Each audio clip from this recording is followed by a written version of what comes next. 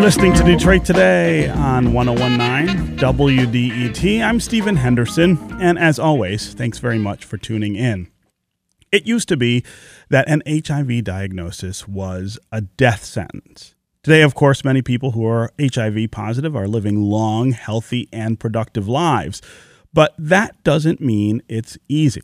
Stigma and prejudice continue to shape the lives of those who are diagnosed with HIV, and many people, especially those in otherwise marginalized communities, face an extra layer of discrimination and inequality. Celeste Watkins-Hayes is a professor of sociology and African American studies at Northwestern University, and she's author of a new book titled Remaking a Life: How Women Living with HIV/AIDS Confront Inequality. She joins us now in studio to talk about the hurdles that still stand in front of many people who are HIV positive. Celeste, welcome to Detroit Today. Thank you so much for having me on, Stephen. It's great to be with you. It's great to have you here. You interviewed over 200 women for this book, but you say that there's one quote that sticks with you. Dawn Stevens, who is 58 and was diagnosed with HIV in 1985, told you, quote, "If it weren't for HIV, I'd probably be dead." What did she mean by that? Yes, what a complicated statement. How can an illness responsible for the deaths of over 30 million people around the world be credited for helping to save a life? And what I learned as I talked to Dawn is what she was explaining is that the resources, the support that she needed to be able to move from what I call dying from to living with to thriving despite a whole host of traumas came to her when she was plugged into a very important community, and that is the HIV community.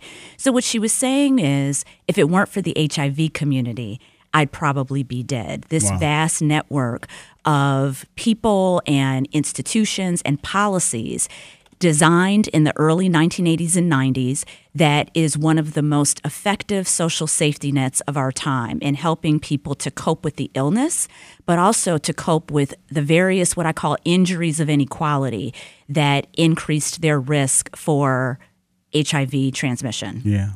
So talk about why you decided to undertake this kind of project and write about HIV and the barriers that people who have been diagnosed with it still face.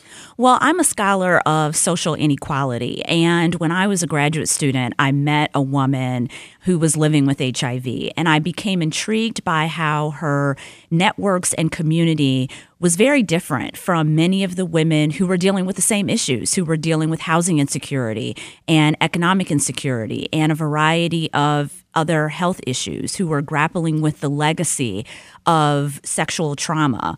And I got the idea back then that I was watching a community in action that was really critical and important.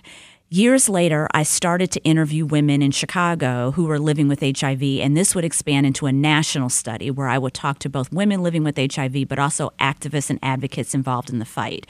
Because I was interested in documenting both the challenges and the hurdles experienced by people living with HIV, the stigma and the struggle, but I also wanted to document a way in which we had moved the needle on a social problem.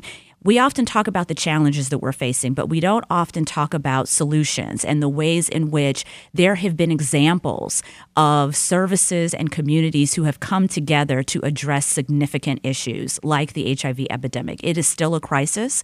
We still face many challenges, but there have been undoubtable successes in our fight around HIV. Just the movement of it from a death sentence to a manageable chronic illness. That's not just an important medical achievement. That's also a significant social achievement because it was activism that pushed that achievement forward, to push the science, to find medications, but also to build an infrastructure of support for people living with HIV.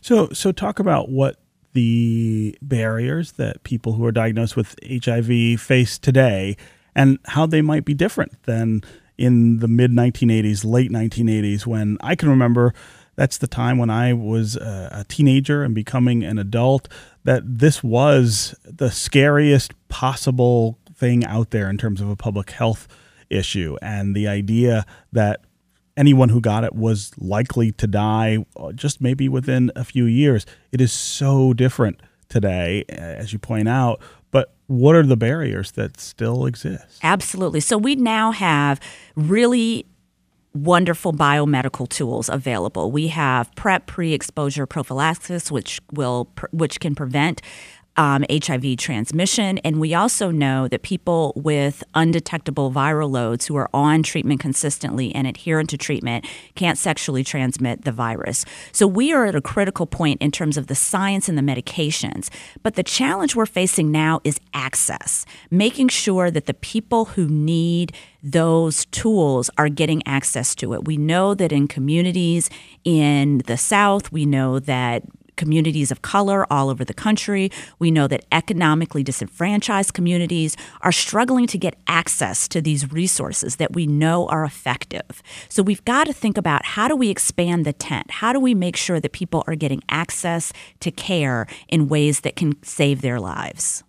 And getting access to care looks different among different communities. That's just true because this is a society that is really layered in terms of access and opportunity. Talk about how different that looks for people who are female.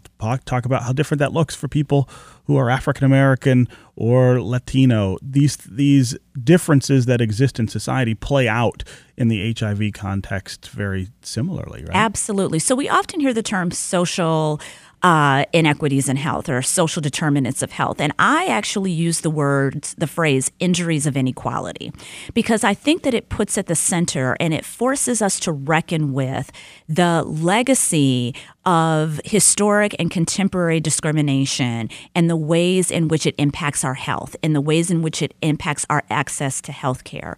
So one of the things that we know about people living with HIV, particularly women and particularly people of color, are the ways in which they're grappling with multiple injuries of inequality, not just an HIV diagnosis or a risk for HIV diagnosis.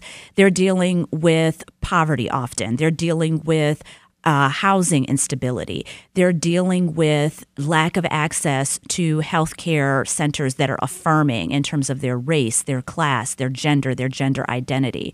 So when people don't have access, or when they have access but don't feel welcomed, don't feel as though they can raise those questions and concerns, they're more likely to pull back. And then it becomes difficult for us to make sure that they get access to the biomedical tools that we know are very effective. So we've got to think about HIV holistically as not just a medical issue, but a social issue as well, that is really indicative of the disparate access to resources that people experience. This is Detroit Today on 101.9 WDET. I'm Stephen Henderson, and my guest is Celeste Watkins-Hayes. She's a professor of sociology and African American studies at Northwestern University, and she's the author of a new book titled Remaking a Life: How Women Living with HIV/AIDS Confront Inequality. We're talking about the barriers that women and other folks who are diagnosed with HIV still face in 2019. Very different from what we saw in the early and mid-1980s when HIV was a death sentence, an almost certain death sentence, but still an example of the ways that inequality plays out in our society. If you want to join the conversation, give us a call. We especially want to hear from you if you are HIV positive, or if you're living with AIDS, or if you're living with somebody who is. What does life with the disease look like for you? Are you able to still live a healthy, active, and productive life? Do you face barriers that you think are about your HIV status or about other means of inequality in America? As always, the number on the phones is 313-577-1019. That's 313-577-1019. You can also go to the WDET Facebook page and put your comments there, or you can go to Twitter and hashtag Detroit Today. We'll try to work you into the conversation. Also, give us a call and tell us if you think we've forgotten about HIV and AIDS in 2019. Is it not discussed enough? Are we not thinking enough about this disease and the ways in which it may reinforce systems of inequality in our society? Again, 313-577-1019 is the number on the phones.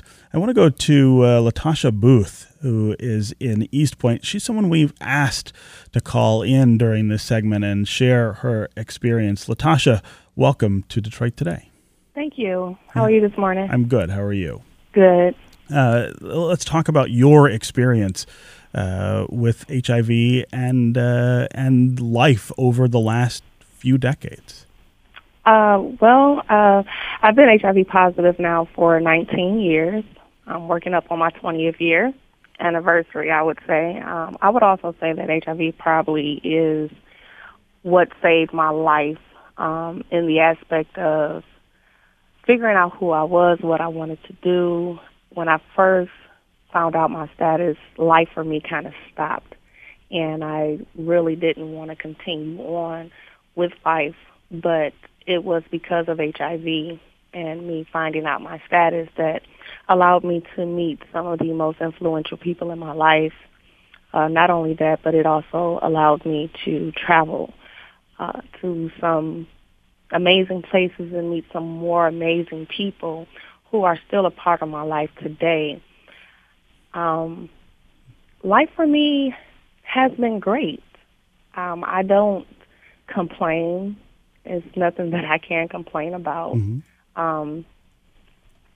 These last 20 years, I've seen my share of stigma. I've seen my share of death. I've seen my share of life. And for every person, it's different, but I am very proud of where things are with HIV now. I remember being on the front lines over a decade ago, pushing for things like PrEP and pushing for things like home HIV testing kits and pushing for rapid testing. And to see these things come to fruition has been a great joy. And to know that the more people who are in care, who get their HIV status to an undetectable level, we can really stop this virus from continuing to spread. If we continue to educate, though, I think that part of the HIV education in the community, I wouldn't say it's dwindled down. I would say it's kind of watered down. Like, I don't think the population that are most at risk now, that they're still the focus. I truly believe that 13 at 24 age range is very pertinent to get to at an earlier stage of life to prevent them from becoming infected with this disease, because it can stop. Right. Latasha, I want to ask you about when you were first diagnosed, the kinds of things that and you encountered in terms of stigma and how they might be different today, two decades later. It's a really different world that we live in now, and in terms of HIV and what people know about it and perhaps how they feel. I wonder from your perspective how that has changed. Quite honestly, on a personal level, I have never really, I wouldn't say be a victim, but I would say been on the receiving end of stigma. I would say that in the last 19, 20 years, I can only recall one instance that I felt like my disease was a hindrance to me, and that was when I had a cyst on the back of my neck, and I had to go to the emergency room.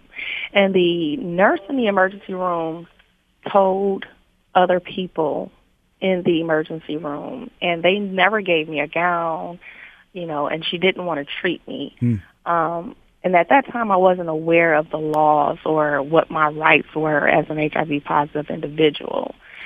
But to date, I would say the only stigma that I've really received lately is that I've had, I talk to young people a lot. I work with young people all the time between that age range of 13 to 24. And I point out their risk when I know that there are the risks of getting infected with the disease. And the only stigma I've had is that I've had a parent tell me that they did not want me to disclose my HIV status to their kid. And I couldn't understand why, if I'm trying to prevent him from being in the same spot that I'm in, and I know that he's participating in risky behaviors. Why wouldn't you want me to talk to your son to save his life? Sure. Celeste, I want to get you to react to what we've heard from Latasha about her experience. Yes, it is. First of all, thank you for sharing your story, because it is so important for people out there to hear the experiences of people living with HIV firsthand. And there's so many important points that I want to kind of call up. First of all, the notion that you can live with HIV and that movement from what I call dying from to living with to thriving despite HIV. People believing that they have a death sentence, a diagnosis, and moving to a place that they can thrive despite. And the importance of the community in helping and supporting people along that journey. The larger community, but also the HIV community that provides social support, helps people get access to health care, helps people get to places of economic stability. But perhaps most importantly in some ways, as we listen to Ms. Booth's story, is the notion of providing that on-ramp to political and civic engagement. Teaching people how to use their stories to be impactful in the lives of others, whether it's informing policy and pushing for the things that she and other activists were pushing for in terms of access to treatment and home testing and PrEP and a variety of resources, but also educating others and the community about the epidemic and the illness. That's what's going to end the epidemic. The ability for people to speak their truth and to speak truth to power about what's necessary for us to address this. Because again, we have the biomedical tools, we have the pills, but what we really need is the community support and the community infrastructure to support people who are on this journey. And I also want to point out the irony of this story. The idea, when I think about Dawn telling me, if it weren't for the HIV community, I'd probably be dead. And in the story that we just heard just now, the question has to be raised of why does it take an HIV diagnosis for people to get the support that they always needed, whether it's the economic support, the access to health care, the mental health services, all of those things that the HIV community has pulled together very effectively in terms of wraparound services.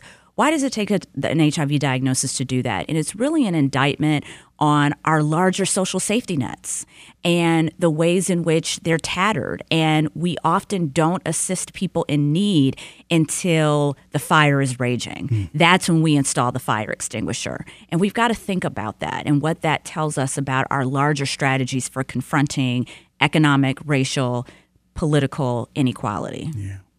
Okay, we're going to take a quick break, and when we come back, we'll continue our conversation with Celeste Watkins-Hayes, and we will hear more from you listeners about this issue, stigma and HIV in 2019. Dawn in Ferndale, we will get to you next, as well as other callers on the line. Stay with us on Detroit Today.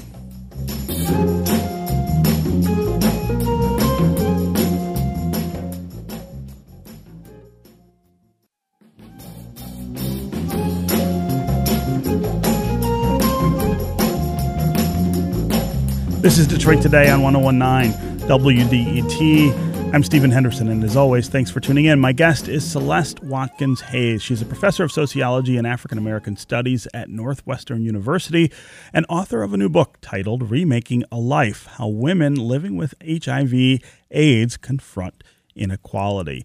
We want to hear from you if you are someone who is living with HIV or AIDS or living with someone who is diagnosed with that disease. What does life with the disease look like for you? Are you still able to live a healthy, active, and productive life? And do you face some of the stigma, some of the discrimination that still exists for people who live with HIV? As always, the number is 313-577-1019. That's 313-577-1019. You can also go to the WDET Facebook page, put comments there, or go to Twitter and hashtag Detroit Today.